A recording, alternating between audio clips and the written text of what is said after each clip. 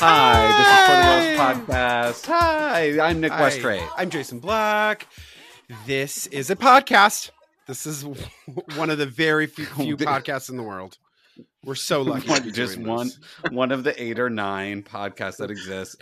If this is your first time tuning into a podcast, this or any other, this is a podcast about fandom. It's about LGBTQAI plus people and their fandom of iconic female performers, also known as divas.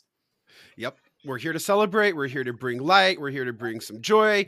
As you know, sometimes it's Nick and I just fanning out. And sometimes we have a guest. And sometimes that guest is a bona fide diva in and of it herself. So, I mean, babe, yes, could you die? We do have a true diva guest this week. Before we introduce our diva guest, who is this podcast for, Jason? This podcast is for still being here. This is a podcast for sadistic nymphomaniacs. This podcast is for all of our cat people. This is a podcast for the most fascinating women in the world. This is for the young ones. This is a podcast for when you're trying to get that new groove. This is a podcast for all of our divas who speak 10 plus languages. And who's our guest today, Jay? Who is our diva guest? Who do we have, babe? Who do we have? We have actress, educator, We've been wanting this forever. Activist, icon, Alex Billings on the show. You know her from Transparent. We've reached the big times. Connors, and from Broadway. Hi, Alex. Hi, kids. We either wanted to win $1 million for our podcast or get you on it. So I think we won. Oh, okay. If that's what you think, then I'll go. That's what I'll go along with. Is this your first time hearing or being on a podcast? I've been on so many podcasts, I don't even know what to tell you. The only thing I do is sit in front of this freaking computer screen and go on podcasts. That's my life. My life is a podcast. In fact, I'm writing a book, and I think I'm going to call it Alexandra Billings, A Life in Podcasts. Should I sit on a podcast? Should I sit on a podcast? Let me sit on a podcast. Give me a podcast, and I'll sit on it. Yeah, I like that, sitting on a podcast. Sitting on a podcast. I literally am with one of my friends. His name is Mitchell J. Fang. He's one of my friends. He's a great actor from Chicago. And he and I do this thing. It's so dumb, but we have so much fun doing it. We're doing it on the live Insta every Monday. And we're trying to turn it into a podcast. But everyone in the world has these things. And you guys look like you're having, this looks like fun. But I have this feeling it's not as fun as it looks. I have a feeling there's an enormous amount of work. And I'm not into work. That's why I have people that work for me. I don't like to do any work. I like to perform, and I like to talk, and I like to teach. And that's it. I'm not doing anything else. And I have a feeling this is a lot of other shit. Truth. Yeah. Truth. Yeah. Truth. Well, I mean, if you're fabulous, though. You could get a producer, you could get a line producer, you could get a couple people working on it, and put it out there with doing minimal work and make other people. You know what it is, though? It's the weekly thing. I think what people don't talk about is it's every week. So I think that's where it seems like we're all of a sudden we're realizing. Because this is the thing that my spouse and I were talking about. Where she said you could record 2 or 3 in one day. Can't you do that? And then you don't have to do it every week. You can. That's true. You can. But the thing is, yeah, I love doing them, but I also I think I'm sort of at the end of my rope. I can't because I don't even want to do one now. Look, and I think the thing is that all of us. Here's the thing that I really hope doesn't change because I love social media. I love Instagram. I love TikTok. I'm still on Facebook. I'm one of the few elderly people still on Facebook. I love all of the things. My fear, because Instagram, I've been on it for a while now, and it has changed into and TikTok too, has changed into the most interesting, fascinating, politically aware, fun, aggravating places. And my fear is that once the world begins to blossom into this new thing, that this is going to go away. And I really hope it doesn't. I really hope we keep some of it. That's my hope. Well, I think that what happened also in the pandemic was everyone was really like, this is when I'm going to make my podcast because I'm just sitting around the house, And Whereas, I mean, even when we started this 3 years ago, we were like, oh, everyone has a podcast. We're already late to the party. My hope is that once everyone goes outside again, all the podcasts will go away and we will, You'll be become the the one and only last one supreme standing. queer podcast. Yeah, no, that makes sense. That makes sense. Absolutely. They'll be forced to listen There's to so us. many They'll be divas still left to forced. cover. Right. Yeah. Exactly. There's nobody else. So really, you're the last. That's it. You're the choice. Well, Alex, can we ask you our favorite question? Who's your diva? Well, Eartha Kitt. Eartha Kitt, finally. Would you like to hear a little Eartha Kitt? Would you like to hear a little Eartha Kitt? She's one of my favorite people to do. Oh my Please. God! Oh, do her. Starting yes. off the bat, yes, please. Okay. I think I'll sing. What should I sing? How about Eartha sings Britney? How about that? Love it. Okay, you ready? Are you kidding? Oops, I did it again. I played with your heart. Oh, how about Eartha sings? Thanks. Eartha sings Ethel Merman. Everything's coming up roses for me and for you. That's incredible. I'm out of my mind. This is shit I do like by myself. That's how crazy I am. Oh, have you ever thought about doing an Eartha one-woman show? I really should. I did this show the longest. I don't know why I'm screaming. I did this show. I'm like elderly, so I think I have to yell. Can you hear me? So I did this show. I did this show like 100 years ago, and I stole from Christine Petty, who's one of my favorite people on the planet. And I did all of these women that auditioned for Annie that didn't get it. So it's the same thing that Christine's been doing. She's the originator of it. I'm just, an idiot. And so I did that. And I did Eartha and Joan Rivers and blah, blah, blah, and Hepburn and all these things. And I don't think I could sustain it. I don't think I could do that. I don't think I could do that for more than like 10 minutes. Like it would vocal fry or something? I think it's exhausting to like encompass. I do Hepburn a lot. I do a one-woman show called Katie's Corner where I'm Hepburn for about an hour. Wow. It's so dumb and it's a complete waste of time. And I literally, honestly, I'm begging you don't go. But I'm on stage for an hour as Hepburn and improvising. There's no script. I literally just walk out and start talking. And I have Sean Abley, who's an actor and my director, and he and I talk to each other. And he has surprise guests that he's put together and activities for me to do. Like one time, Catherine made a cake, which it's just a waste of you can go on the YouTube like the kids do, and you can put in Katie's Corner and you can watch me make pumpkin pancakes. That's the worst thing you've ever seen. I love it. It sounds deranged, and that's what we love on this podcast. It's completely insane. It's a ridiculous, it's not. So she's the only one I can do for a long period of time. That's a very specific form of diva worship. Yeah, it is. The energy that Eartha brings is. I mean, Nick and I have just kind of plowed through some of her interviews, and she is always intense. She's always intense. And, well, the focus is a great word. The great thing about Eartha is her. Are you familiar with her life? Yes. Yeah. I mean, so she's had for those crazy story. Well, her life, much like Billie Holiday's, was a tragedy that is almost indescribable.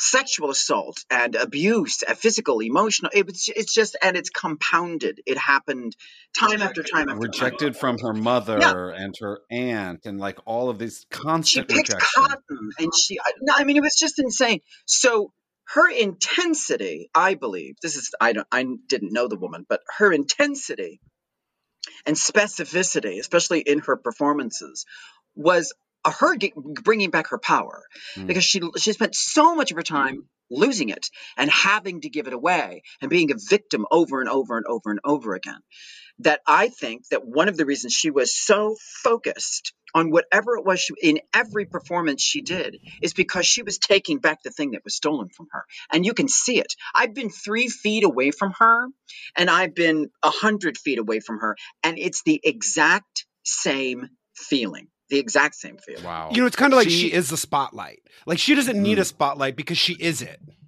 She talks about her confidence too, and she calls it her hunger. She calls her confidence her hunger, and she talks about growing up that she didn't have enough to eat, and she would have to compete with animals to eat. And so she's saying, you know, that's her hunger in her, that she wants to always be able to take care of herself, and she will fight and claw and scrape to get every crumb she can. And that kind of I love thinking of it that way, that it's her hunger for life that makes her so voracious. Well, and that's great. And there's an interview. I don't know who it's with. I don't recognize the interviewer. It sounds to me like it's a BBC human, but she's sitting outside. She doesn't have a stitch of makeup on.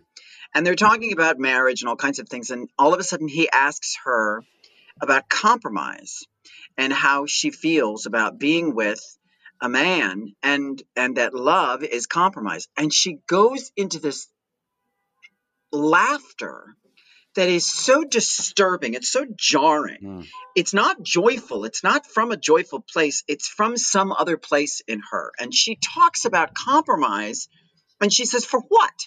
But are you willing to compromise within a relationship? To compromise? What is compromising? Compromising for what? Compromising for what reason? To compromise for what? To compromise. What is compromise? If a man came into your life, wouldn't you want to compromise? Stupid. A man comes into my life and I have to compromise? You must think about that one again.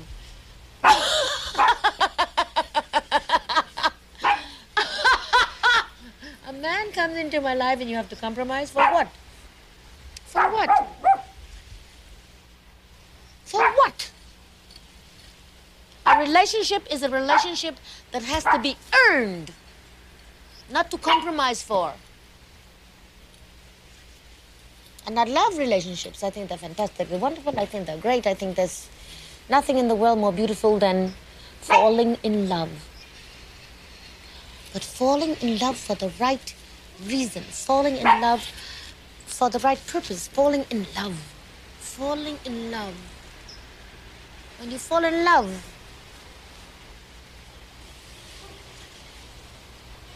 what is there to compromise about?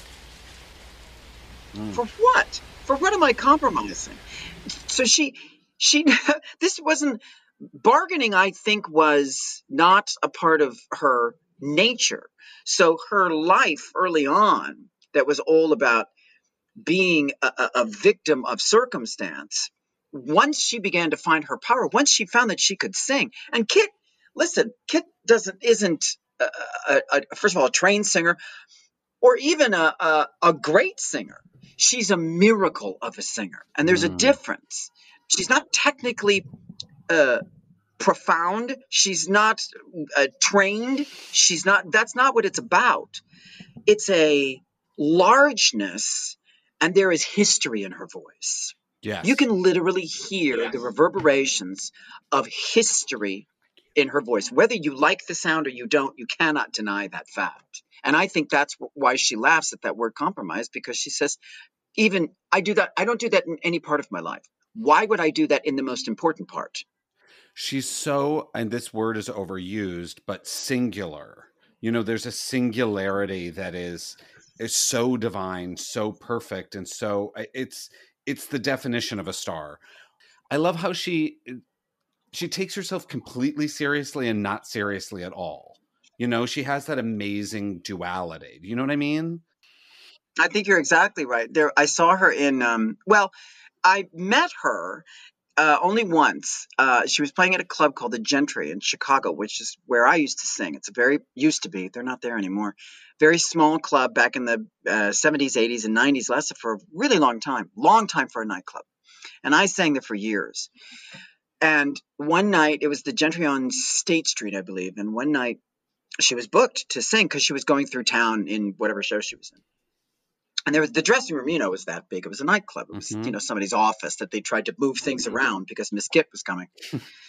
And I usually got ready at home. I didn't have a dressing room, so I came just to see her. I wasn't in the show. It was her show. Just an hour with her and a piano and, 30 screaming gays. And so on a Friday night, like midnight. And so I come in because I wanted to see her before she came on stage. So I turned to my friend Eric, who was the manager who brought her there. And I said, where is she? And he said, she's in the office and she's getting ready. I said, you put Eartha Kitt in a freaking office? What is she like? Where's her makeup? Like by the fucking, is she using a computer screen to help what did you do to this woman? He said, no, we set up a mirror and we cleaned it and it looks fabulous. And there's a little couch. And I was like, really? And he goes, oh yeah, it's gorgeous. I said, okay. I said, because, this is an international star. This isn't, anyway, okay, good. I said, well, I'd like to meet her. I want to say hello before she goes on stage. This is an absolutely true story. I have actually two really good, really, really, really. The second one I'll save for the end because it's the greatest Eartha Kitt story you've ever heard in your life. So I'm not kidding. So this is the kind of shit that happens to me. So I go and I said, this is actually the second time I met her, not the first. This is the second time. I've met her twice. So I said, I want to go say hello to her. I don't think she's going to remember me, but I want to say hello. And he goes, great. So we go up to the door and he knocks on the door and I open the door and it's a mess. It's got like a purple thing thrown over the bar stool chair and it's got a picture of Judy and she's like it's just bad. It's bad. Ugly glamour. Just bad. And you figure the gays can't anyway. So some gays are helpless in that regard. Well, sometimes I think it was just they got famished. So I said, all right, she opens the door. She was very gracious. She's a tiny, little, itty bitty person. Tiny. She's a little, itty bitty, teeny, tiny lady with very small hands and very small feet and a very small torso and an enormous head. I mean, like a Macy's Day float head. Like and her eyes are just as huge. They were almost like not real. And it was a little frightening because she opened the door and first of all, she's so small that you just go, my God. I mean, she's really, it was like, geez, you're a small person. But she looks at you the way she looks like she's on stage. There's no like, I'm Eartha and I'm just hanging out. She's like Eartha in your face. So she was standing there, done, faced, lashed, lipped, lined, wigged, bejeweled, bedazzled, done. There was no beforehand. So I opened the door and I'm sitting. And I go, and like I said, I had met her before, which I'll tell you the story later, but I had met her before. But I didn't want to say that because I knew she would not remember me because the story I'm going to tell you later is no one would remember anything after this story. So I didn't say, do you remember me? Because I hate that. So I just wanted to say, Miss Kitt, I work here too. Thank you for coming and bye. And she opens the door and she says, literally, she opens the door and she goes, hello. And I, with the lasting for about an hour and a half, and I went through the center of my heart, and I didn't know what to say, and I got very confused. This was a very, very long time ago. This was like in the 80s. So I was very confused and really high and very drunk. And I said, because I was meeting her, and I said, instead of, it's very nice to meet you, have a great show, I just wanted to say hi. Instead of doing that, I say, hello to you too. So literally, it's like I threw it back in her face, and this will tell you the kind of person Eartha Kitt is. She looked at me, and she just looked with the look, and I. It's one of those things where you like the stuff's coming out of your mouth, and you want to grab it and shove it back in your face, but it's too late because it's already out of your face. And I tried to grab it, but it was too late, and I'm like, this is the end. This is it. This is the end. This is the end. And she goes, that was fantastic. And closes the door. She's the greatest. And she came out and performed It was packed. I mean, there probably, the Gentry would hold like maybe 25 people. There were probably 100 people literally packed in this little gay bar. And she sang, she was supposed to sing for an hour.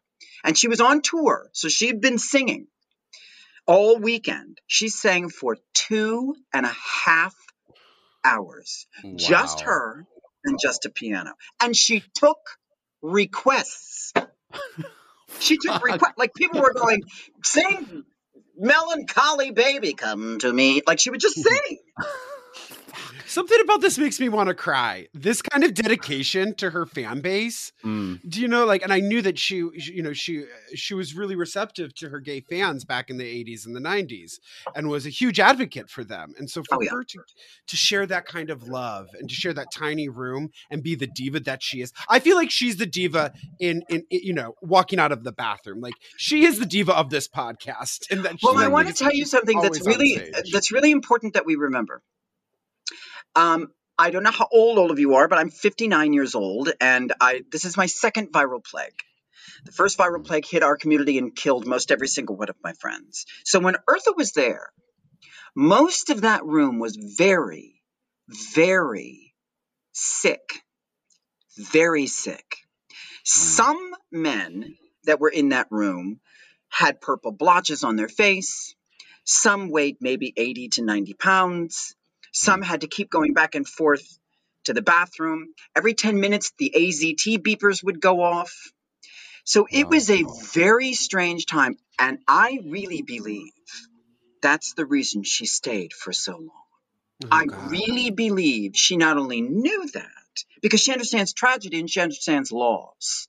And people are people to her. They always have been.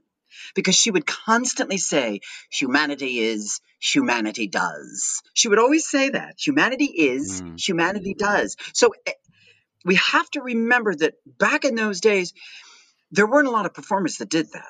And Eartha was one of them that did. Very few. Very, very few. What was your first memory of Eartha? Did I have of like seeing her? Or just hearing her or having her come into your existence and you were like, who is that fascinating? I mean, the most fascinating woman. The first time I saw her, the first time I knew of her was on a TV show 100 years ago in the 60s called Batman. And there was a character called Catwoman.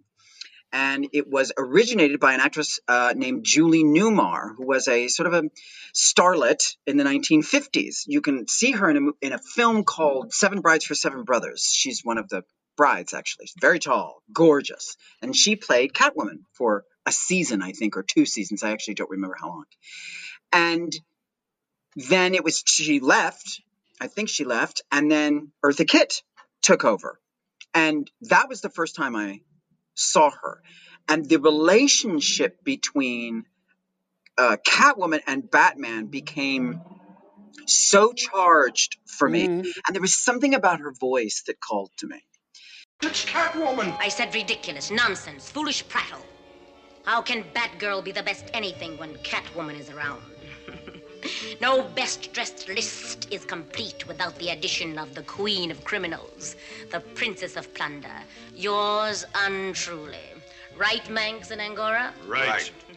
In any comparison between Batgirl and myself, she runs a poor third. But I can, gentlemen, and I have. You ladies with your fancy hairdos, what do you know about beauty? After you suffer the effects of my hair-raising balm, you will never be able to raise your heads in public again. Then we'll see who's the fairest of them all. No, not our hair. Anything but that.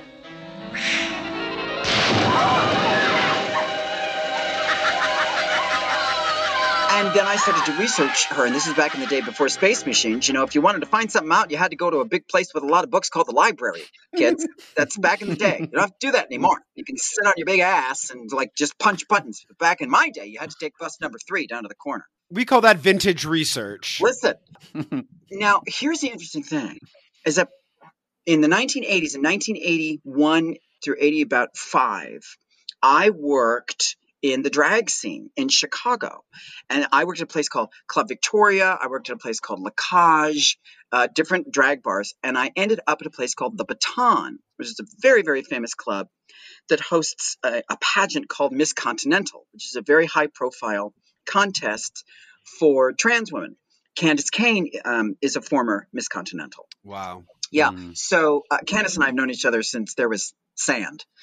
So she's very old and very ugly. It's very sad. Anyway, so and talent free. So anyway, Nothing. poor Got thing. nothing. No, we should call her. So anyway, I was working at the Baton, and this is back in the day when you had to do impersonations. You had to do the people would come to see female impersonators, so they would come to see Judy Garland or Diana Ross or Billie Holiday or Liza Minnelli. And I didn't do that. That's not what I did. I lip synced to Broadway show tunes that I would use my little tape recorder for. Look it up, kids. Google it. And I would put it up to the TV and record monologues from All About Eve and then tack a song on at the end and lip sync it to. I was out of my mind. I want to see this But act. you were like, no, you don't. But so anyway, but then one day I thought, I look a little bit like Eartha, a little. And this is a very long time ago when I was younger. And I was also far away, at a big stage. And so Eartha, who always kept up with the times, recorded a 12-inch version of a song called Where Is My Man? Which, I don't want to be alone, where is my baby? Which is a great song. Yes. And there was a big, long, it's back in the day with the albums. You can Google that, what an album is. It's a big round thing with a hole in the middle. And she recorded the long version of it. I don't want to be alone, where is my baby? I don't want to be alone, where is my man? I spend hours by the phone, where is my baby? I chew my fingers to the bone, where is my man? Ha ha, my list of needs is really quite brief. I need a man who can bring my relief from all the stress and strain of the day with just a kind stroll through Cartier. I need a man who can pick me, mount me, and make me buy the things that I so richly deserve. A man who knows what I require as a thing that I desire. Is there anybody in Provincetown who has the nerve? Well, I don't want to be alone. Where is my baby? And I don't want to be alone. Where is my man? Thank you.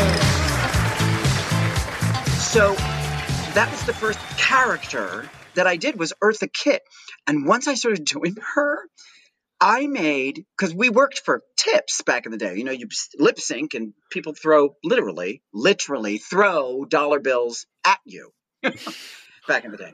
And so I would come out as Eartha and have a big silver bucket, peppered all over with white daisies and rhinestones. And instead of them throwing, I would hold the bucket out and they'd throw it in the bucket. She made more money from me, I'm telling you, hundreds of dollars. So she not only became the first icon, Judy was the first icon, but she was the first icon for me that made me a bucket full of money. Yes, Yeah. Eartha. Why do you think people responded so hard to her when you were doing that impersonation?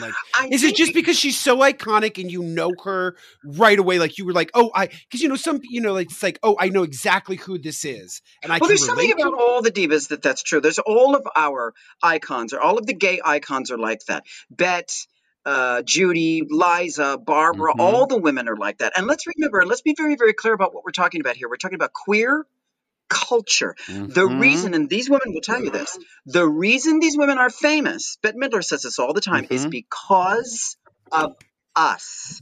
We make them stars, we make them famous, and we keep them employed. And this is something Miss Madonna needs to remember, honey, because I'm not a big Madonna fan. I'm not a big Madonna fan. However, I do have a modicum of respect for what she's created, but she needs to be a little bit more grateful to her gays, because we put you in this place. We can't listen. I remember going to the bathhouses, waiting on 52nd Street for this Jewish girl with the big tits to listen to her sing all this 1940s stuff with the big gay blonde at the piano. So when Bette Midler was singing for all of us in towels, we were the ones that got her out of the gutter. We did that. We did that for Cher. We did that for all of them. So I think that one of the reasons Eartha was so large is because we allowed her life story to infiltrate our community, and we wanted to give back. And we loved her. We loved her. That's why we lifted I think her I just up. passed out. I think I just passed out from that. Woo! Just a minute. I need a breath. Ah! The reason we started this podcast is because Jason and I have been obsessed with Bette Midler since we were about 5 years old.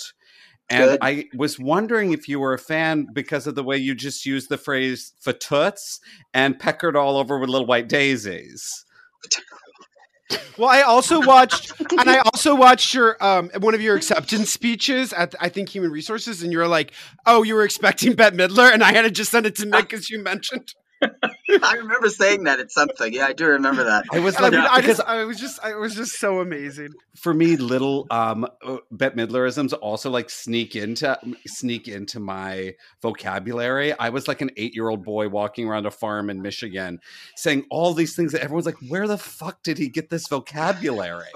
And it was from like the Mud Will Be Flung Tonight album, you know? Yeah. Oh God, that was a great album. Yeah, there's a great story about Bette Midler. I wasn't present for this story, but there's a great story about her coming into rehearsal for the one-woman show she did about the press agent whose name I can't remember. I'm a terrible Sue human being. Mangers. Good for you. And she comes in to rehearsal, and everybody's waiting for Bette Midler. Right. And it's the first day of rehearsal. Nobody's met her yet. And there's a team. Even when you do a one-person show, there's a 9 trillion people involved. It's never just like one person. So people are waiting, script people and producers, executive producers, all kinds of people. And they're all in this big rehearsal room waiting for Bette Midler. And she's not late. It's just everybody came early. And so there's, like this, a bunch of people over here near the water cooler and a bunch of people over here near the coffee and some over there and some sitting and some walking over here and some smoking a half out the window. This is in a big, spacious loft in New York City. And there's this lady, these group of ladies near the doorway, and they're talking like in hyperspeed. And my friend who's telling, I won't mention her name, who's telling me this story says, so I'm standing there and I'm really annoyed because they're so loud and obnoxious. And I'm thinking, when Miss Midler comes in here, maybe she'll need quiet. Like maybe we should all sit down. So she goes, she's stage manager. So she goes, okay, so I think let's all come and take a seat. Let's all, just kind of gather around the table. So, herding cats, you know what that's like. Mm-hmm. So people are they're scraggling and the ladies are still, blah, blah, blah, and this one lady is like got wrapped up in this big, like what, like she's taking a shower, like a white turban and a white robe and big black sunglasses. And my friend's going, God, who is this woman? I'm going to kill myself. Because she seems to be the leader of the chatter of the ladies who lunch. So all the 3 ladies sit down. And my friend, who's the stage manager, goes, okay, so I don't know where Miss Midler is. I'm sure she's on her way. But for right now, why don't we, and as she starts talking, the woman in the turban takes off her turban. Oh, shit. And this red hair goes, and she takes off her glasses. And those big blue aqua eyes come out, and she takes off the big fuzzy robe, and she's got this little spaghetti strap thing. This is in the dead of winter with her bazoombas hanging halfway out, like just insane. It's freezing cold outside, and it's Bette Midler. And my friend who tells me the story, this is what's miraculous about it. She said, I literally watched this lady, this sweet, funny, quirky little old lady who was just having the greatest time talking to her girlfriends, become Bette Midler in front of all of us. This is why these icons, this is why we love them, because these women understand transformation. They know what it means to transform. Cher says it all the time. She always says, when I go home, there are pieces of Cher all over the freaking house because she's got to let it go. And as queer people, we know what it's like to armor up so we can face the world. And I think that's what Eartha, when you see all of her interviews, she's talking about the armor that she has had to wear throughout her life. She talks about saying that she didn't belong to any tribe and that she got kicked out of her mother's house at an early age because her... You were very poor, and your mother actually passed you on to somebody else. Yes, she gave me away to a family that eventually wound up using me as a work mule. And my mother gave me to this family because the man that she wanted to marry said, I don't want that yellow gal in my house. Which meant that being an illegitimate child and also the wrong color. You are not wanted by the blacks, and the whites couldn't care less. So this black family, who had 2 teenage children, used me as they could use me as a working person. And then I was also by the young gentleman in that family. Are you? And she talked about how no one claimed her except for herself. She had to claim herself and claim her power. And I think that that's something that the queer community has absolutely latched on to. I think you're right. And I think that her ability to traverse is also something we understand. You know, it's not just tragic circumstances, it's and chaos, because every human understands that. Queers are the phoenixes of the human experience. We know how to rise. We know how to come up from the ashes. We did it in the 80s, honey. Listen, all these straight people, all these heteronormative human beings that are going, oh my God, this virus, this virus is, and I keep going, listen to me. This is terrible. Absolutely. You're allowed your feelings positively. Let me tell you something about a virus that not only killed my friends, but that no one cared about for years.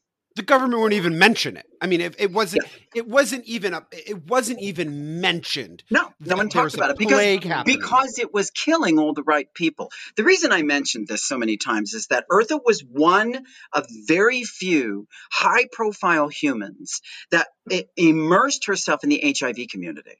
And so, like I say, I don't think it's just her history with surviving chaos. I think it's her ability to move through it, to navigate it, to turn it into a gift, to say compromise. I'm not going to compromise anything.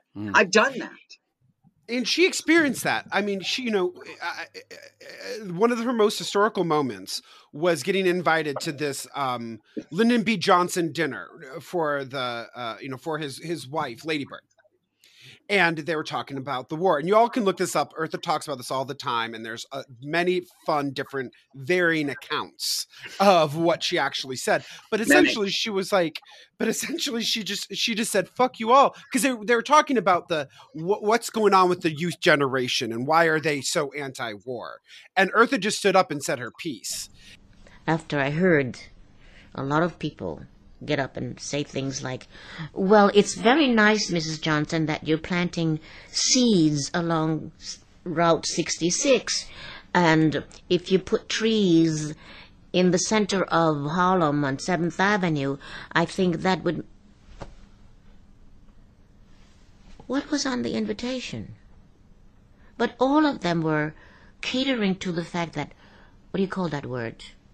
No, thorning up to the boss, so to speak.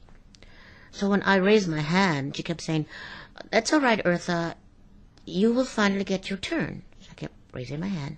So finally, I raised my hand to a point where she recognized me.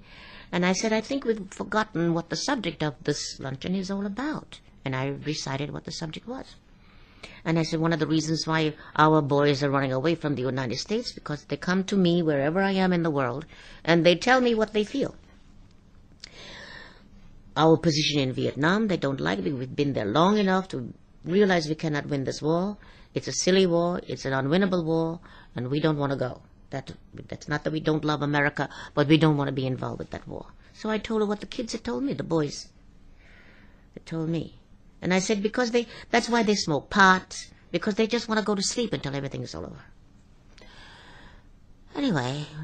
And basically, and she'll say, I got whitelisted, not blacklisted. I got whitelisted after that. That's right. Because I told them that the kids are smoking weed because the government has turned on them and are choosing to kill them. So she has always stuck her neck out for the right causes, regardless. And then, like you said, like the Phoenix, had rose up. And then it's funny because she didn't do anything for 10 years, right? But then she did Timbuktu. She came That back was her in comeback. Timbuktu. Mm-hmm. Yep, got a Tony nomination for it. That's about the gayest thing I've ever seen. It couldn't be more gay. Are you kidding? My God, it was so gay. It was gay. It was Bette Midler and Elton John singing "Rose's Turn" gay. It was so gay. It is fabulous. You all have got to look this up.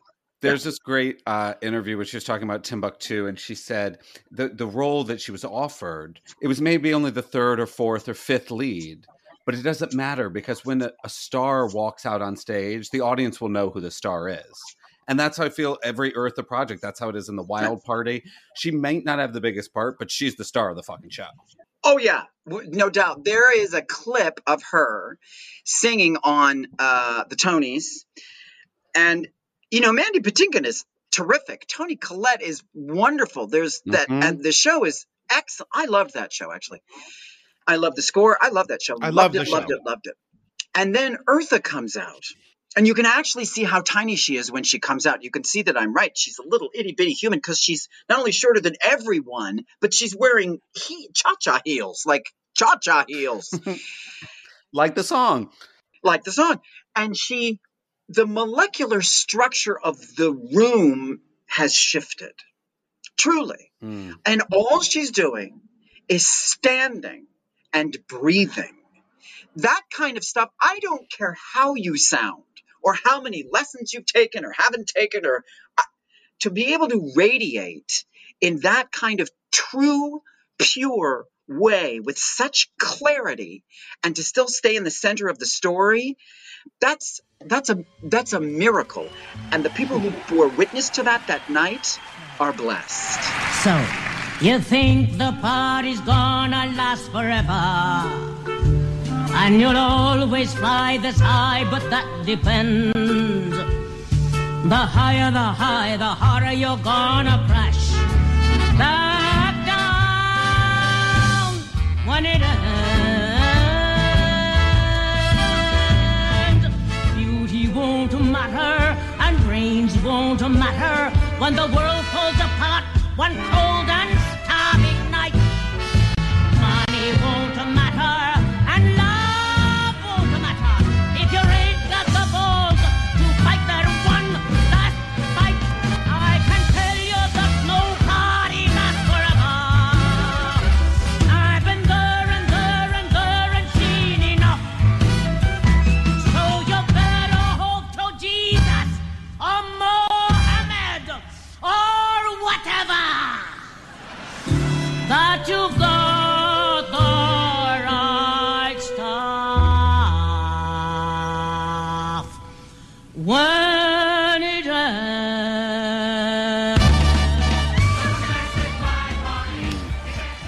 And she did so much live performance, and that to me, and doing that research and that, she what Nick, did she live? Did she live at the Carlisle? She performed at the Carlisle for a long time, right? Yeah, I know that Stritch lived at the Carlisle. I don't know. Did she? No, I don't think she lived there. I think she performed there. She had a long-term residency there. But I don't believe she lived there. She lived most of the time in Connecticut. I know she had a house in Connecticut with her daughter, which is also where she passed away. But she was a big fan of her community in Connecticut and very dedicated to the town that she had bought this amazing estate in and all of that, and the local causes of that town and the arts community there. And she was an amazing neighbor, apparently. Oh, I believe that. That makes perfect sense, actually. Mm-hmm. Also, if you all also like the Wild Party, on our Patreon this week, in 2 days from now, you can go to patreon.com/forthegirlspodcast. We're going to be doing a listen through of the soundtrack of the Wild Party and getting into all of our year 2000 feelings and listening to the songs of all the girls and listening to all the Toni Collette numbers and the Tanya Pinkins numbers and the Sally Murphy numbers and the Eartha Kitt numbers. So come over to Patreon and listen to it with us. Yay. Can we talk about the other Broadway production that she was in, Follies? Stritch has a great, speaking of divas, Stritch has a great line about, I'm not exactly sure how it goes, but she talks about the song I'm Still Here. And she says, I've heard women in their 30s and 40s sing it and women in their 50s and 60s sing it. And then she goes, where have they been? So the fact that Kitt waited that long in her life to sing, because I've sung that song and I was much too young to sing it. I'm now approaching 60 and I think like I'm starting to understand that song. Watching her sing, because I've watched her, and you can also go on the YouTube and see her sing this. There's a brilliant version. Watch the one where she's in the gold dress. Look at how obsessed I am with this woman. I actually know what she's wearing. What is wrong with me? But there's a version of her. I am ill. I need some pills. There's a version of her in a gold dress saying, yeah, it's true. Saying I'm still here. And she understands the nature of the song. The song is problematic, and here's why. It's a list song. It's not a song where you go through anything. It is a completely detached, unemotional song. People think it's emotional because you have great actors singing it. But look at the lyrics. Take away the music. Take away the performance. And look at the lyrics. Good times and bum times, I've seen them all. And my dear, I'm still here. Good times and bum times, I've seen them all. And my dear, still here. Plush velvet sometimes just pretzels and beer. But I'm here. I've stuffed the dailies in my shoes, strummed ukuleles, sung the blues, seen all my dreams disappear. But I'm here. But all it is a list of things I've been through. I've been through this. I've been through Shirley Temple. I've been through Amy's Irish Rose. I've been through, that's it. And I'm still here. So you have to be able to infiltrate this song and come at it from your own history. It can't have anything to do with story. That's why it was written for Yvonne DiCarlo, another great diva, specifically for her to sing. And when they wrote it for her, it was a dirge. It went dum dum da da da dum da da da, and she kept saying, "This is gonna, I don't." And it's actually sung very early in the show. She's like, I can't. She's the one who said, we need to pick up this tempo because this is there's an urgentness. There's an urgentness.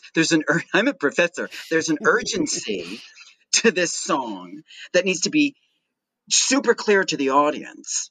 What Kitt does is she not only climbs inside this song, and she not only brings all of her history with it, and you don't even have to know anything about her, but she takes the melody and she improvises the melody. So she takes where you should be going up, she goes down, and where you should be going down, she goes up. So she not only understands the emotional through line of the song, like she says to us very clearly, there is no compromise with her. And this song and her are a marriage that's made in heaven. It's glorious.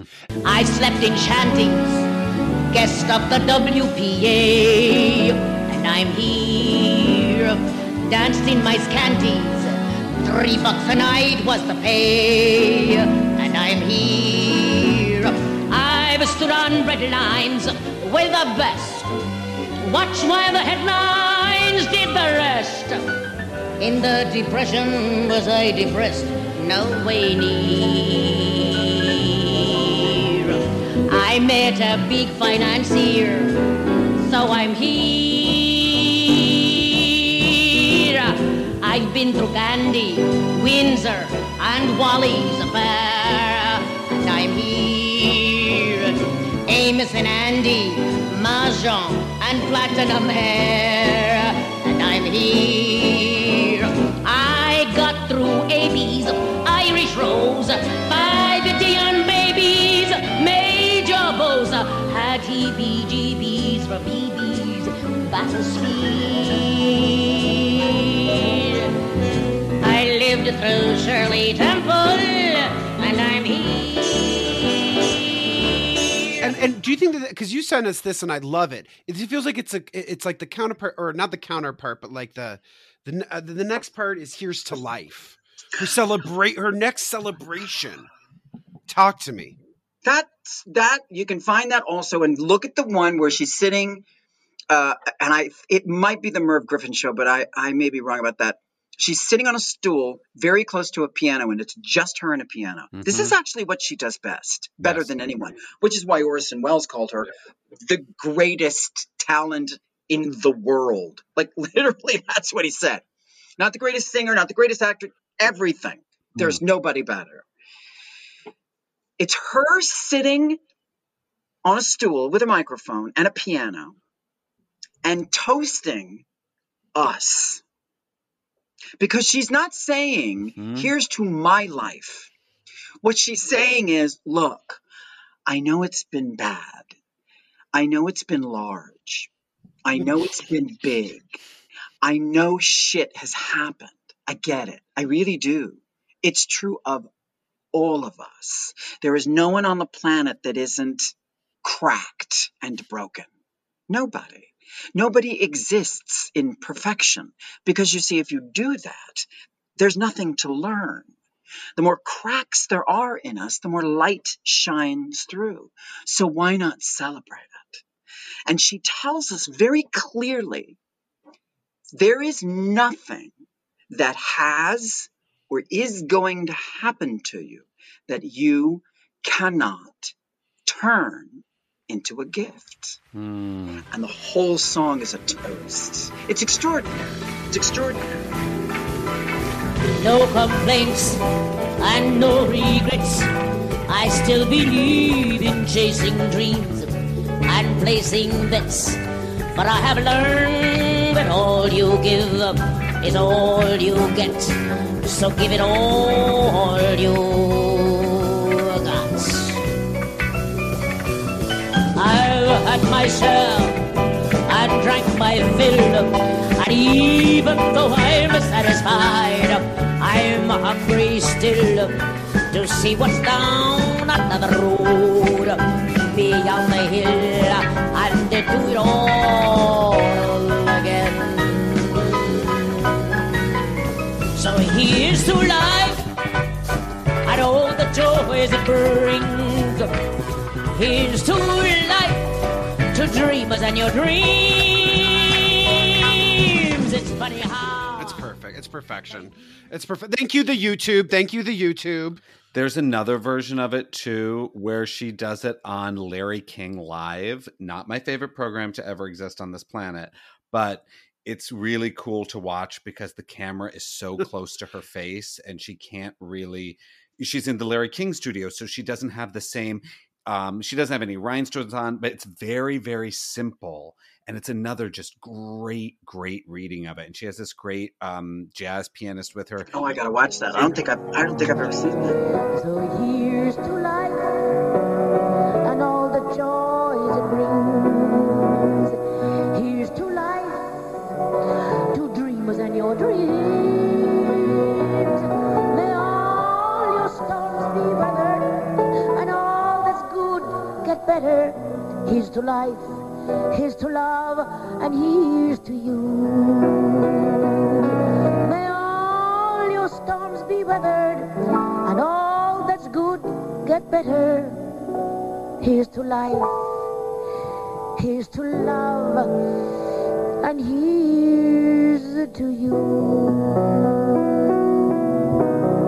I mean, if we would have had YouTube as little gay children, it would have been so fucking beautiful, because it is really the gift. Can you imagine? Queers. Oh, that would have been beautiful. It's everything. Please. We wouldn't have to be hiding those VHS tapes that we taped off TV. Yes. Can I, Alex? Yes. I want to tell you my I'm still here conspiracy theory, though, that I was telling Jason, and I'm going to break it on this podcast so that all the casting community can hear it. Check. If I hear that they're going to make a film version of Follies based on that recent London production that happened at the National, and this is what I have to say to the universe: cast Bette Midler as Carlotta so she can get her fucking EGOT. Oh, God, that's a good idea, isn't it? Could you imagine Bette's I'm Still Here? Idea. No. That's funny. She hasn't sung that song. That's really interesting. I wonder why that's true. Well, maybe now that she's 75, soon to be 76 this year, maybe it's not. Did you see her in Dolly? We should 4 times. Freaking what the hell? Also, let me say this. My friend Betty Buckley, I saw her in the LA version of Hello Dolly. Right. And let me just say this. I know she's my pal, but let me just say this. Her monologue, her Ephraim monologue, every single one of us were sitting in this, I don't remember what the theater was, 1,000,000-seat theater, gorgeous. And she's standing on the lip of the stage. I mean, the same thing happened with Bette Midler, too, because they're such brilliant actresses. But Buckley came out in a very different way. Every one of us, I swear to you, went like this. Literally when she started to talk about the money. Like, let me go. When she started to say, let me go. Ephraim, you've got to let me go. We all went, I've never experienced that before. That heartbreak. Like she imbues so incredible. Much. Yeah, Midler was a revelation. Thank you. Guys, I thought this was an Eartha Kitt episode. It's become a very big Bette Midler episode. No. We always make everything about Bette Midler. But you know what? Good. Yeah. Okay, but you know what? Here's the thing: is that with Bette Midler and with what and I'm trying to tie this all together because Mae West is who you think of as this kind of sassy, jazzy one-liner sex pot, but so with Eartha. Watching all of Eartha, she carried through all of her, even at the very end, this devil may care, sexy, purr, cat energy in a way that I was like, oh my gosh, how much did this inform my queerness? How much did this inform my sensuality that I wasn't even aware of? That this very unique person that you don't see, out in entertainment, she was groundbreaking. We haven't even talked about how groundbreaking her pure presence being was, and the fact that she was she had that sensuality so down in lock. Do you know what I mean? Fascinating. Well, you have to remember too that our divas for a certain queer generation are all cis and mostly white. We have Diana Ross, but Eartha Kitt was one of the few Black women who embraced, much like Tina Turner, who embraced her African American life and who talked about it. And so for a Black woman, especially in the United States, because it was very different over in Europe, when she was whitewashed here in the United States, she went to Europe and made millions of dollars because they had a completely different idea of race in Europe. So for a Black woman to be sexy, to be romantic, to have this much power was very off-putting for America, especially in the 1950s. Remember, Eartha Kitt started in the 40s. She started on Broadway on stage. She was one of the new faces of 1940, blah, blah, blah. So this is like, she's had her first big hit was Santa Baby. Here's a Black woman.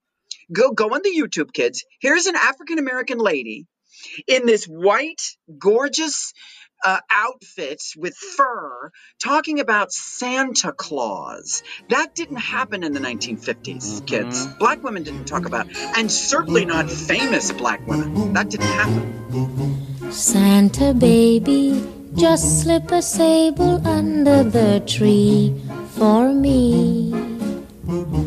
Been an awful good girl, Santa baby, so hurry down the chimney tonight.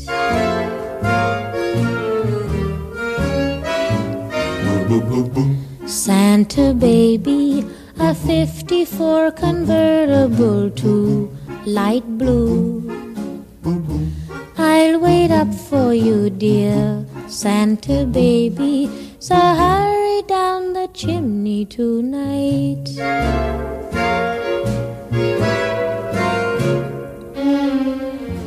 Think of all the fun I've missed think of all the fellas that I haven't kissed. Next year I could be just as good if you check off my Christmas list. Talking about Santa Claus being a sugar daddy.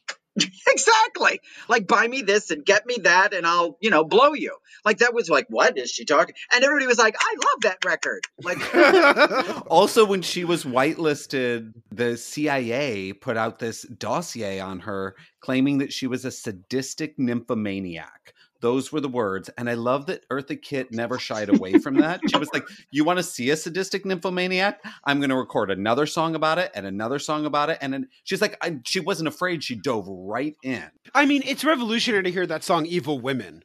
Is that how I say that? Is that the title of it? I Want to Be Evil? Is that what you're thinking of? I Want to Be Evil. I Want to Be Evil. Mm-hmm. Like something that seeks its level. I want to go to the devil. I want to be evil. I want to spit tax. I want to be evil and cheat at jacks. I want to be wicked. I want to tell lies. I want to be mean and throw mud pies. I want to wake up in the morning with that dark brown taste. I want to see some dissipation in my face. I want to be evil. I want to be mad. But more than that, I want to be bad. I want to be Yeah, and that's literally her talking to or Champagne Taste. Champagne Taste is my favorite. Beer Bottle Pocket, that song. What one? Wait, what one? What one? Champagne Taste. Have you heard that? You need to listen to that, darling. Hilarious. You want to take me cruising on an ocean liner to places I long to see? Well, with my champagne taste and your beer bottle pocket, don't forget to write me when you get there in your rowboat, when you paddle across the sea without me.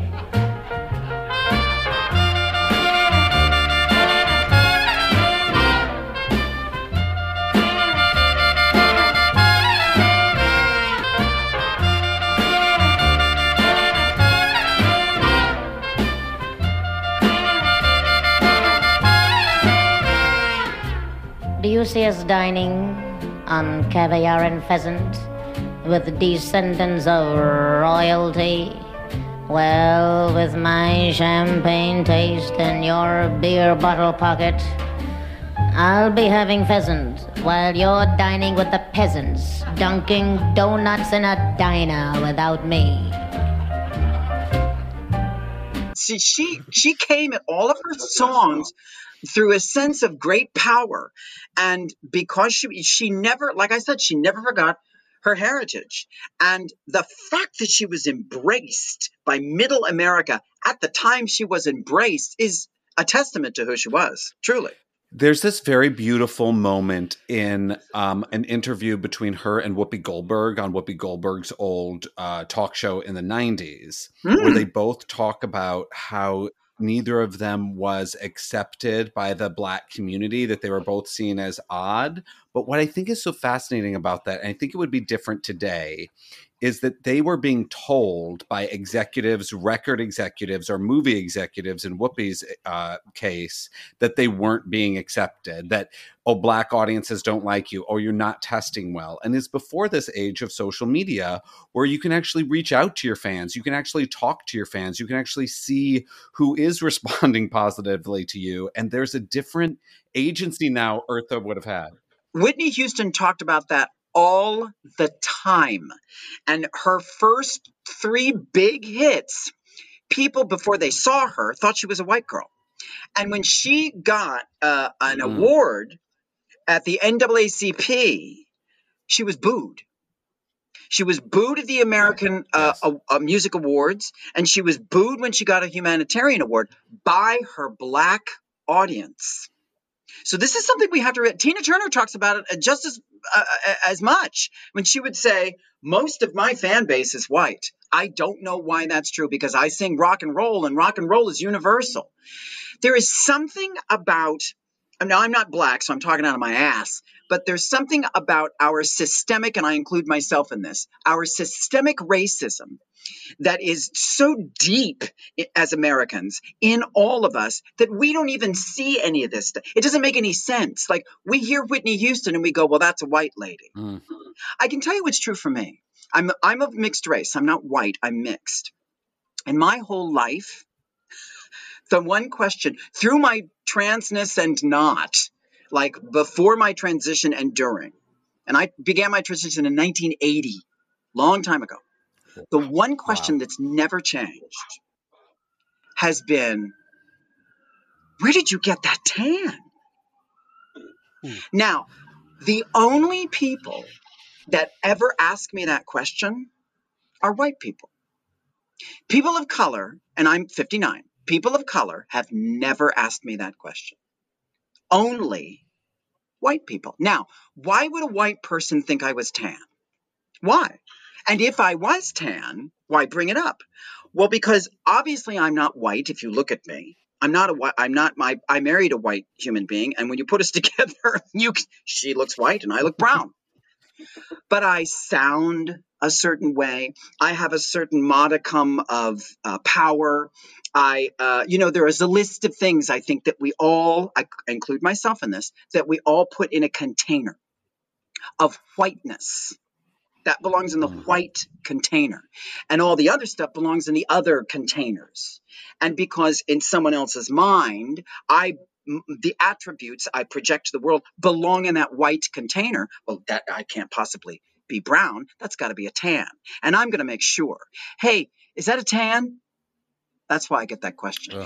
And I believe that Eartha Kitt was and like Tina Turner, was one of those divas who said, go ahead, come at me. Come at me. Come at me. I'm fine with who I am. I'm great with my skin color, great with my size, great with my voice. I'm great with it. So come at me. Okay, I have a little Eartha question for you. Yeah.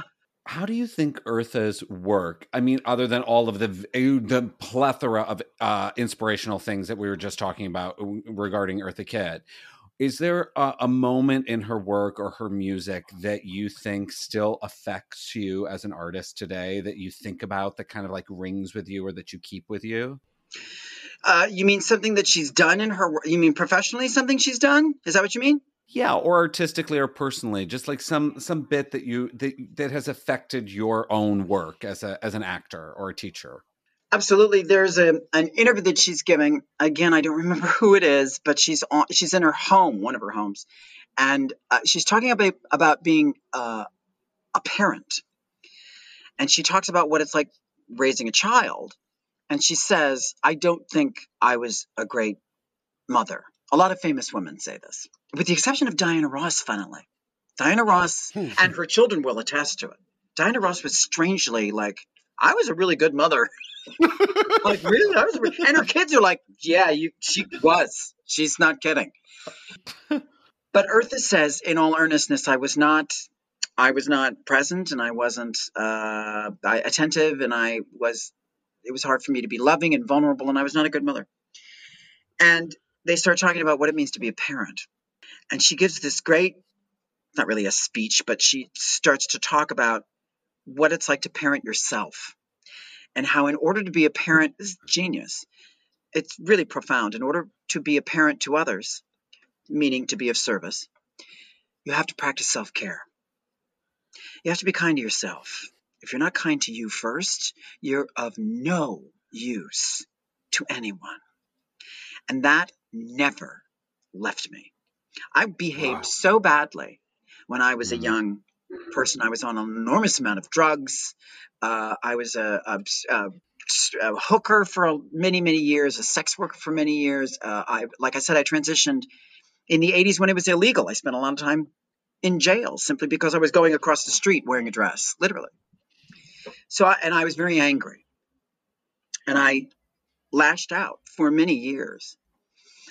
And it wasn't until I began to come to a realization that my life was not, that unkindness only begat more unkindness, that I started to go, I really need to take care of myself.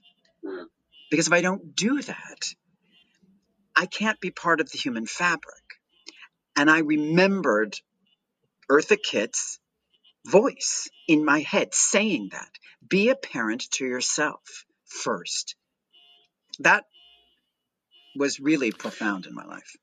I feel like she always is. She always says, "No one's going to help you until you help yourself first." And that whole thing's like the whole, and I think really it's a spin on, you can't change anyone until you change you. Mm-hmm. You can't be trying to put out or ask until you actually activate that which is inside of you. I think that's right. I think we want to be really mindful about, changing other people. I don't know that that's really the goal for me anyway. For me, the idea is that through my actions and my behavior, what I hope to do is to help continue to tell the story of who we are in a way that's about inclusion. That if that means you need to change, that's great. But I don't profess to want to go out into the world and change other people. I tried to do that for a really long time, and it's a waste of time. So I don't do it anymore. But I really think Kitt's idea of self was something that stayed with her throughout her entire life, and self-care. Okay, so now normally when we start getting to the end of this, yeah, we ask for a phone call. Oh, we always say, okay, you're going to call your diva and you're going to talk to her. Yeah, but I think we're just going to give you because kids, I don't know if you noticed, but this episode has been going to the Church of the Divas. We have one of the greatest professors around. I have to tell you, well, first off, if anyone wants to listen to a cry, you just gave me a cry cue today. I was listening to your Let the River Run on your album Being Alive from 2000. Goodness. Oh. And it's just so beautiful. It's just so beautiful. And also something I just love that you always say is you always say about your students that your students teach you as much as you teach them. And to me, that's a constant, staying in the constant state of wonder. And the amount that you've just taught us and given us, I can't tell you how much. But so thank you. Beautiful. Thank you. You're very welcome, my friend. Instead of going out on a phone call, how about we go out on this fabulous story that we've been dangling in front of us? Oh, okay. Oh, Lord. Yes, please. Okay. Okay. So it's 1980 something. And I'm very, very young. And my transition is like 2 or 3 years old. But I think I look pretty terrific. So there was this club called the Bistro, which is downtown in Boys Town in Chicago. And it's in the winter. And if you've ever spent a winter in Chicago, you know that cold doesn't even begin to describe. It's Arctic. It's inhuman. It's not even, small birds die. They just fly out the window and die. So I go to the Bistro and I go in my white Norma Kamali. I'm going way back, kids. My white Norma Kamali dance skirt with my platform shoes that were clear and had a goldfish in each one. Not a lie. And my, my big Queen Victoria necklace with the big chunky jewelry. Hair all piled up at the top of my head, 14 pairs of lashes, and lipstick that would make Joan Crawford puke in a bucket. So I think I look great. I'm a tragedy on wheels, but I think I look great. So I go to the Bistro in the back alley because I hear Eartha Kitt is going to be there that night and she's going to sing. She's one of my favorite performers. So I'm like, done. So I go, I'm like 19. I can't get into a bar, but I have a fake ID. Now I'm in full bloom here. I have a fake ID. It's of a redhead boy named Chuck. But I figure because I'm in, this is a true story, because I'm in drag, no one will know. So, and what are they going to do? Check? I don't think so. So I'm ready. I have my little ID in my bag and my shoes and my goldfish and my lashes and my wiglet. And I go down the alley. And in the alley is this white limo, long white limo. Nobody's there. There's a party going on inside. The disco is blaring. The poppers are flaring. And I'm out getting ready to go towards the bouncer, with my ID ready. And there's this white limo. And, I'm 20, I'm 19, not even 21 years old. So I'm fearless. I'm like, a white limo. This is genius. I wonder if I give the white limo driver a hand job, if he'll take me around the block. So I knock on the door. And I go, and I knock on it, and down the way, because I knock where the driver's seat is, down the way, a window goes, beep, and I hear, hello, from the inside. And I go, I wonder if that's Eartha. So I creep down with my little goldfish slippers on, and I look in, and there's Eartha Kitt sitting in the back with a white poodle on her lap. She's in all silver, long beaded silver gown, and her hair is like Marge Simpson. It's straight up in the air, like an erection. It's just boom, straight up in the air. It's huge. This is the very first time I met her. This is why the second time I met her, I didn't bring this up. You'll see why. So naturally, I'm right. So I'm like, I don't know what to say. I'm out of my mind. And she looks at me again and she said, "Is there something you need?" And I went, No. I mean, I didn't want to say I wanted to give your driver a hand job. Like, who wants? That's not a great line. So I said, No, Miss Kitt, I'm sorry. I just saw the limo and I thought it was. Would you like to come in? Okay. She opens the door. I'm not kidding. She opens the door. The poodle's sitting there. Poodle's like half asleep. White poodle, little ribbons. She says, "Have a seat." So I go, "Oh, okay." So this is what happens in my life. So I sit down. She closes the door. I'm in the back of this limo. No one's going to believe this, I'm saying to myself. Before social media. So, because now I would have taken out my and gone, smile, bitch, because I'm taking your picture. It's going on Instagram. But we didn't have that. So I'm sitting there, and I'm sitting across from Eartha and her poodle, and we start talking. And it's getting close to showtime. And I'm like, don't you, Miss Kitt, don't you? And she's lovely. She's funny, and she's charming, and she's intense, but she's not, I'm not backed up against the wall. She's kind, and she's telling me a story about this man she's in love with, whose name I don't remember because it was 100 years ago. And it was just amazing. It only lasted about 10 minutes, but it was extraordinary. So I say, listen, I don't know when you're going to go on, but I'd really love to do some more cocaine because I'm coming down. And she went, "Oh, please be my guest." So I take out my little vial and I do a little bump of cocaine. This is not a joke. In front of She's the sitting goddess. there petting her little poodle with her erectile hair.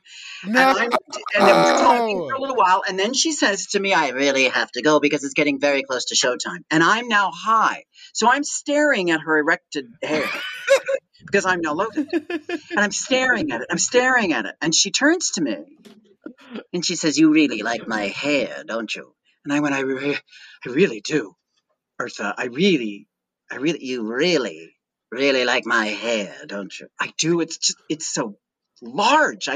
It's fantastic." "How much do you like my hair?" I'm like, I can't. There's no words. "Here, you can have it." She took it off her head and she gave it to me. She gave it to me. And I'm going to say this to you. I kept that hair in a bag in the back of my closet for 15 years. Oh, yes. This Coke story just turned into like I'm tearing up story really quick. That's the most amazing. I know. So now you know why the second time I met her, I didn't want to go, "Remember me? I did cocaine in the back of your limo with your dog on your lap." I've got a bag of your hair and in my I had closet. your hair in a closet for 15 years. Want to see it? I know. I'm sad that you don't still have that hair and it's not like going to be included in Alex Billings' library. Right. Yeah, so addendum to the story, 15 years later, it's in the back of my closet. I'm moving somewhere. And when my friend Eric, who's the same guy who works at the Gentry, was with me, and he goes, "What is that?" And I went, oh my God, that's Eartha Kitt's hair. He goes, you're kidding me. You've been telling this story for 15 years and I thought you were lying. I'm like, no, it's right there. So we pick it up. And I don't know if you've ever kept a wig for 15 years, but here's a helpful hint. Don't. It just fell up. It was like, there were things in it, little crawly, like voices came out of it. Help me. It was like, no, we got to throw this. We got to get rid of this. So we threw it away. Oh. It's but you know what? It's the memory that will last. And that's what lasts. It's in my book, honey. Everyone listening to this podcast, buy that book, buy Alex's record on iTunes, go to the class of the diva. You really should start this podcast because you are way more interesting than either of us. You're the diva encyclopedia. It's amazing. Yes. This has been such a marvelous fucking conversation. And would you ever come back? I'll come back whenever you want me to, love. Yours will be the only one I'll do. Hey, when the pandemic ends, well, we're the only podcast around. You don't have a choice. That's right. You'll be the only one left. So there you are. Yeah. Remember? Yeah. Should we go out on cha-cha heels? Oh, yes.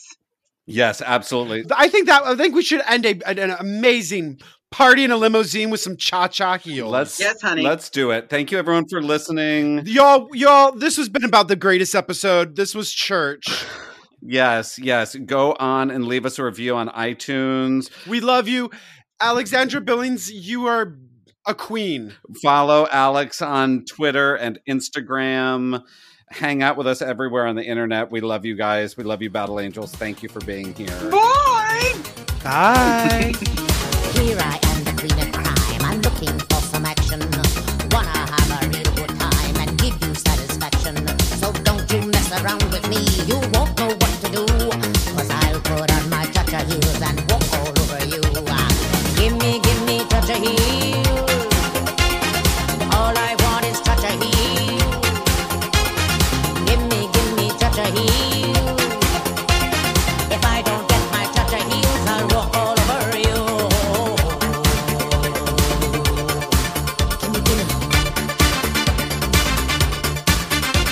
Dressing up for trouble, to do what must be done.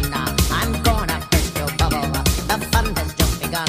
So don't you mess around with me. You won't know what to do.